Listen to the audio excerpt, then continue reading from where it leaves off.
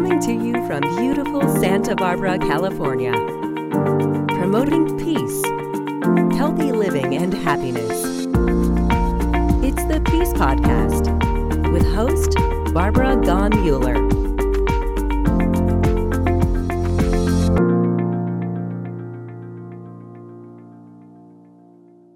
Welcome. I'm Barbara Gaughan Mueller, and you're listening to peacepodcast.org. And you know, I started this years ago so that we could talk about peace leading to happiness, health, and of course to peace, but not because you yourself might believe in it, but because of the people I have on this program.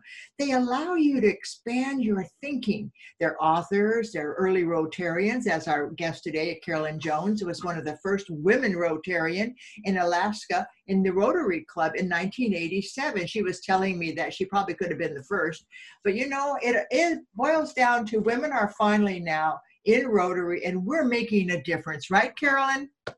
I hope so. I sure hope so. Well, Miss Carolyn Jones is amazing. I was watching, I said, I've never had so much fun getting ready for an interview as I have watching the things that she is on. If you Google Carolyn Jones Rotary, you will just be blown away, as I was, by all of the people who have taken the chance to have her speak and making sure that she gets the recognition she deserves. She was joined, as I said, in 1987. She was the first Rotarian in a probably all-male group. From 97 to 98, she was the governor of RI District 5010. She completed 4 years college and her term as a Rotarian. Well, you did more than 4 years of college because you graduated from Yale Law School. So how long does it take to get a lawyer degree? Well, 4 years of undergraduate and 3 years of law school. Yeah, so it's 7 years, yeah. Well, tell me about that. Being a lawyer, weren't you one of the first women lawyers also? I was not one of the first women lawyers, but we were definitely rare. And in fact, until I got to law school, I always thought if something unfair happened to me and disappointing in my life, it was because of the color of my skin. It was when I got to law school that I learned for the first time that I had another strike against me and that women were not looked upon fondly in the legal world. So it was very, very hard to get a job in those days. It was very, very hard to even get respect. Some of our law professors couldn't even accept that we were there, not in a nasty way, but like I'd raise my hand and my professor would say, "Yes, sir." Yes, sir. Yeah. Isn't that something, you know, 2 strikes against you, but they never held you back. You know, you think about just being a woman should be an advantage, but in the past it hasn't been. It was not. And yet you made it through. Okay, now you've been through law school, you went through Yale, and you have really allowed yourself to bloom and blossom. So as you've been going through your life, have you found a special meaning for the word peace? How do you keep peace in your life? Because I look at you as one of the most peaceful women I know. You're just peace looking at you. How do you do that? Well, how you see me as peaceful. It's taken a long time to evolve to this point. I thought about, what is peace? And the first thing that came to mind had nothing to do with peace. It had to do with a U.S. Supreme Court decision back in the 60s that was about obscenity. And one justice says, I can't define it, but I know it when I see it. Uh-huh. And the same thing I think is true of peace. If you ask many people what peace is, they will give you different definitions. Even if you ask peace fellows at our university programs, they will give you different definitions. But when I think about it, for me, it would start with the obvious. It's absence of war. And then it's the absence of conflict. And finally, it's just people treating each other with respect. That's beautiful, to treat each other with respect. You mentioned that we have these opportunities, as I was listening to some of your previous interviews, these opportunities that kind of just come to us. And you did mention in one of the, you were the Alaskan Women's Hall of Fame. You were inducted into that beautiful location. I bet there weren't too many women in there, were there? Well, we got a lot of good women here in Alaska. Yeah, I was actually, I think, the third class. Well, it's very interesting because you were born in New York, Tarrytown, right? Port Chester, New York, same county, but yes. Well, how did you get to Alaska? That's what I couldn't figure out in all those interviews I've been watching. How did she get there? Did she just migrate and go by herself? Well, definitely, it was not the plan. My plan was I was going to live and die in the San Francisco Bay Area, and I was practicing law there. I had a lovely job, more money than I'd ever earned in my small lifetime, and very nice people, but it wasn't me. So I started looking for a new job. And in my first year of job searching, I came in first twice, and I didn't get either job. And what it told me was that all the lawyers in America wanted to live and die in San Francisco Bay Area, and this might take a while. And in the meantime, I was restless in the job where I was because I knew it was going to be hard to keep doing a good job at it if I wasn't happy. So I made a vow that once a week, I would apply for one job outside of the San Francisco Bay Area. And I happened to be applying when the Alaska Attorney General's office was looking for a lawyer to represent the State Commission for Human Rights. I got it. Here I am. The State Commission for Human Rights. There is nobody more qualified than you to do that. And they picked you right away, didn't they? Well, there were 7 candidates, and this time I was first. It's almost like your DNA brought you there. It's like you are human rights to me. So let's talk a little bit about human rights, and let's talk a little bit about Rotarians and why you have served on the Rotary. Let's see, I'm going to look it up so I don't make a mistake. That you have served on the Rotary Foundation Board of Directors, the first woman ever. And I just can't get over all the firsts that you have created. You've traveled to Russia 35 times. But you know what really got me out of everything I read about you? Your love for children. That really it just made me so proud to be a woman. The way you talked about working with the orphans and the people, the children of Russia. Your story it says her story, The Children of Russia, was published in July 2002 issue of the Rotarian, and in Chicken Soup for the Volunteer Soul. Talk a little bit about that. About the Children of Russia? Yeah. Okay. Well, I was district governor-elect, the term just before you become governor of your district, and I accompanied the district governor to Eastern Russia, where he was going to charter some new Rotary clubs. And when we got to Tomsk, Russia, we were each being housed by a local Rotarian in a new club. And my host said, Carolyn, could you take time out of your busy day? I want to show you what's going to be our first Rotary project. Tomsk is right next to a town called Seversk, where there's a nuclear power plant. And it had been leaking radiation, and a lot of children were showing up at the hospitals with leukemia and other form of cancers of the blood. But at that time, in '97, that was when Russia was going through its own evolution. The hospitals weren't receiving their monthly stipend from the national government, and the doctors had no way of purchasing the medicine that could cure these kids. So this club had decided it was going to try to raise enough money to buy cancer therapy treatment and save the lives of these kids. So I went to visit them and met the 5 kids there and their mothers who had moved into the hospital and thanked me for coming. I went back that night to our celebratory dinner and told everyone what I'd seen. And other Russians came up and started telling me other stories about children who were in distress, parents who were abandoning their kids on street corners because they couldn't afford to take care of them, kids in hospitals, kids who couldn't go to school. And if you look at the food chain, when a country doesn't have much money to operate, children are often at the bottom of the list, and social services is often at the bottom of the list. And that's what was happening. So then I went home and I mentioned to some Rotarians in my district what I'd seen and what could we do. And in the 6 weeks between that visit and when I became governor, we came up with the idea, let's try to raise money for the Children of Russia. I put together a little speech, a few slides, got lots of invites, and by the end of the year, we had raised over $600,000 to finance 30 Rotary grants to help kids in 22 communities in Eastern Russia. And that was the beginning.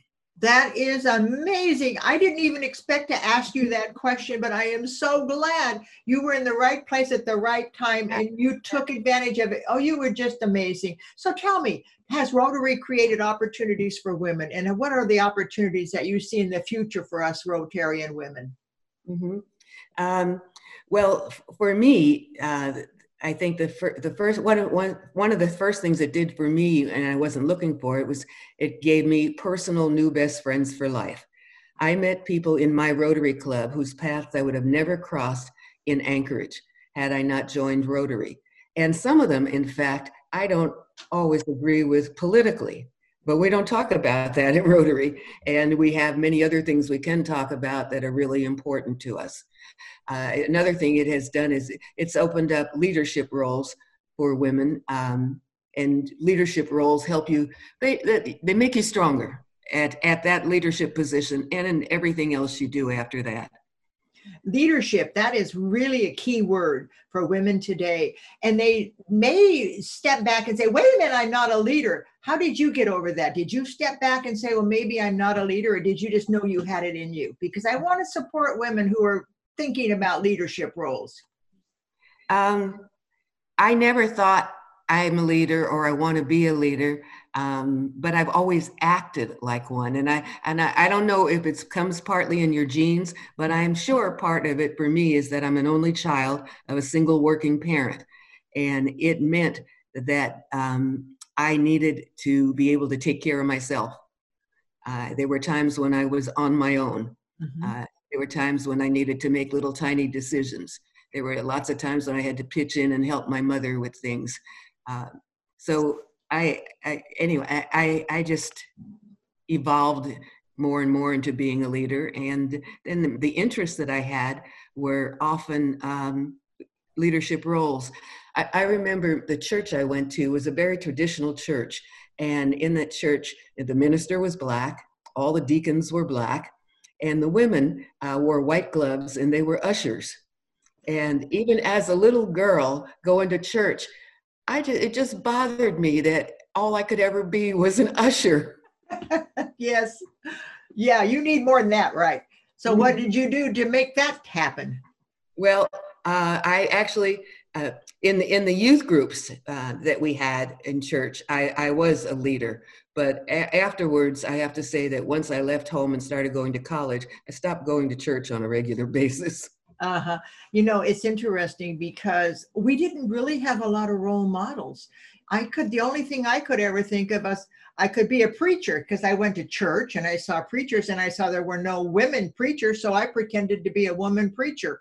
And so we had to pretend because they didn't have role models for us. My mother said, you were born, you're going to be a teacher. And I said, nope, I'm going to be a preacher. And my grandfather said, I'm going to be a peacemaker. So I said, that's what I'm going to be, Mom, a teacher, preacher, pacemaker. And she said, well, if you can be the teacher, then you'll have an income all your life. And I said, okay, Mom. So anyway, did your mom influence you too, Carolyn? Well, I mean, we grew up together. Mm-hmm. The two of us, and she was always in my life and always my best supporter. In fact, she was determined that I wasn't going to waste my abilities. Mm-hmm.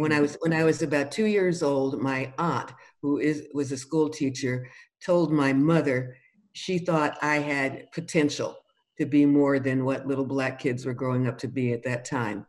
And that she thought that I would do well in school and then I could go to college and I could be more than cleaning somebody else's house. And my mother, she had been deprived of the opportunity to be what she wanted to be because she wanted to be a nurse. My grandfather wouldn't let her go to nursing school. He said that education was wasted on women because they just got married and had babies. So when she saw that maybe I had a chance, she was not going to let me squander it. And so she made sure, that I did my homework. Or I remember when I was 16 or 17 and I finally could have my first date, she said, if your grades go down, that's the end of dating. Oh. So for the next semester, my grades went up. Sure. Oh my gosh. You have children? I have 2 daughters, yes. Uh-huh. Yeah. Yes, adopted Love daughters. of your life, I'm sure. My daughter is my love of my life. And I have a son, daughter and a son. And it's wonderful. Well, now we've talked a lot about Rotary, and my dream for Rotary is that peace will become the next big priority. That even though we all have different definitions for peace, peace to me is security. That this world needs a security blanket. That the children need to feel secure. That every child needs to be safe. So, do you think that Rotary could fulfill our dream for this next decade? What's your dream for Rotary for the next decade? Well, the first dream takes me back to 2005. I was in Chicago when Rotary celebrated its 100th anniversary, and we had a parade and marched down the streets of Chicago. And I chatted with a couple of law enforcement officers that were monitoring the parade, and they said they hadn't seen parades this large, but they had never seen a parade so diverse. Because of course the Rotarians were from all over the world. They were wearing their costumes, and sometimes they had brought props, and it was quite something. And as I marched, I was riding a truck with Zone 22. I asked myself, will we have another parade in 2105? So my first dream is that Rotary lives and survives another 100 years. My second dream for Rotary is that its membership becomes more diverse. If you look at us as an organization, we represent many nations, many religions, many skin colors. But if you look within our individual nations, our membership isn't as diverse. And if you're not understanding what I'm saying, for those of you who are watching, look around your own club and compare it to your community. So that's my dream for the next decade. Well, thank you. Those are wonderful dreams. And thank you for sharing the parade. I bet they were impressed. I bet they were. I went to the Rotary convention in Georgia. I couldn't believe it. I can't believe that many people got on airplanes. 40,000 people were in that Georgia pavilion. I just said, wait a minute. And then when Bill Gates got up in the auditorium, I didn't even know they had buildings that big. It was just like, were you there in Georgia? I was there briefly, not for the whole convention, but yes. I was there. Could you believe it? Yeah. I just never saw so many Rotarians. So that is very impressive. And I hope one of these days we can have another parade with the Rotarians. That is so, such an example of what we can be. And the people that I met at that convention were so proud to be Rotarians. Yeah. They were just beyond joyful, because not only, and they were in wheelchairs, some of them walking in crutches. Yes. They weren't going to miss this conference. That's right. Yeah, that's what Rotarians are really amazing. And we did the 2016 World Peace Conference and the 2020 World Peace Conference. And then we started the Rotary E-Club of World Peace in 2016. And it's really interesting, speaking of diversity, by finding that they can be anywhere in the world and become a member of Rotary. And that's the part I love. You don't have to be, bound by your boundaries on your state or your country. You can join Rotary and you're part of a group of families of Rotary, right? Right. Well, Carolyn, do you have a dream for our planet before we end our interview today, our little peace podcast? A dream for our planet? Yeah. What would you like to see now that you've been through, some of the trials and tribulations and fabulous ways to express the glory of what you've done? And you are a miracle, and we love you. And I know you really appreciate people. And I wanted to hear, what do you want our world to be like, maybe in 20 years from now? Well, you have said a lot of nice things about me today. And I guess my dream would be a day when it wouldn't be necessary to think that what I've done is unusual, and that the chances that I've had, the experiences that I've had would be open for all little kids, girls and boys everywhere. That is absolutely the most beautiful dream. That opportunity comes to you regardless of your race, color, nationality. That opportunity is what we need people to do. That's my dream too. I think I'm right with you that there's so much that can be done. Don't wait for somebody else to do it. Just do it. That's the way I describe you, Carolyn. I always felt that as I watched you over on YouTube and all the other places, I kept thinking, she didn't wait. She did what was needed. You didn't have to go back to Russia 35 times, but you did. That's a lot of gumption on your part. You never said no, did you? Oh, no. Well, this is so great. I hope you're listening to Carolyn with that other eye in the middle. You're seeing who she is. You're hearing with your heart and your soul of what brought her to this kind of a position in the world where every Rotarian knows her name. It's almost like you just can't believe all the things she's done for Rotary. And if you're not sure about Rotary, just go to Rotary. Is it RI.org, Rotary International? Or is it Rotary.org, Carolyn? Rotary.org. Rotary.org. I'm Barbara Gonmuller, and I want to thank you. I want to thank you, Carolyn. I want to thank our listeners. And remember, peace begins with me and starts with the conversation. And so I hope that you'll have a conversation with people to let them know what it means to you to be in a world of peace and a joy at having these wonderful Peace Podcast guests. Thank you, Carolyn. Again, it was just wonderful. Thanks, Barbara. You're welcome. It's my pleasure.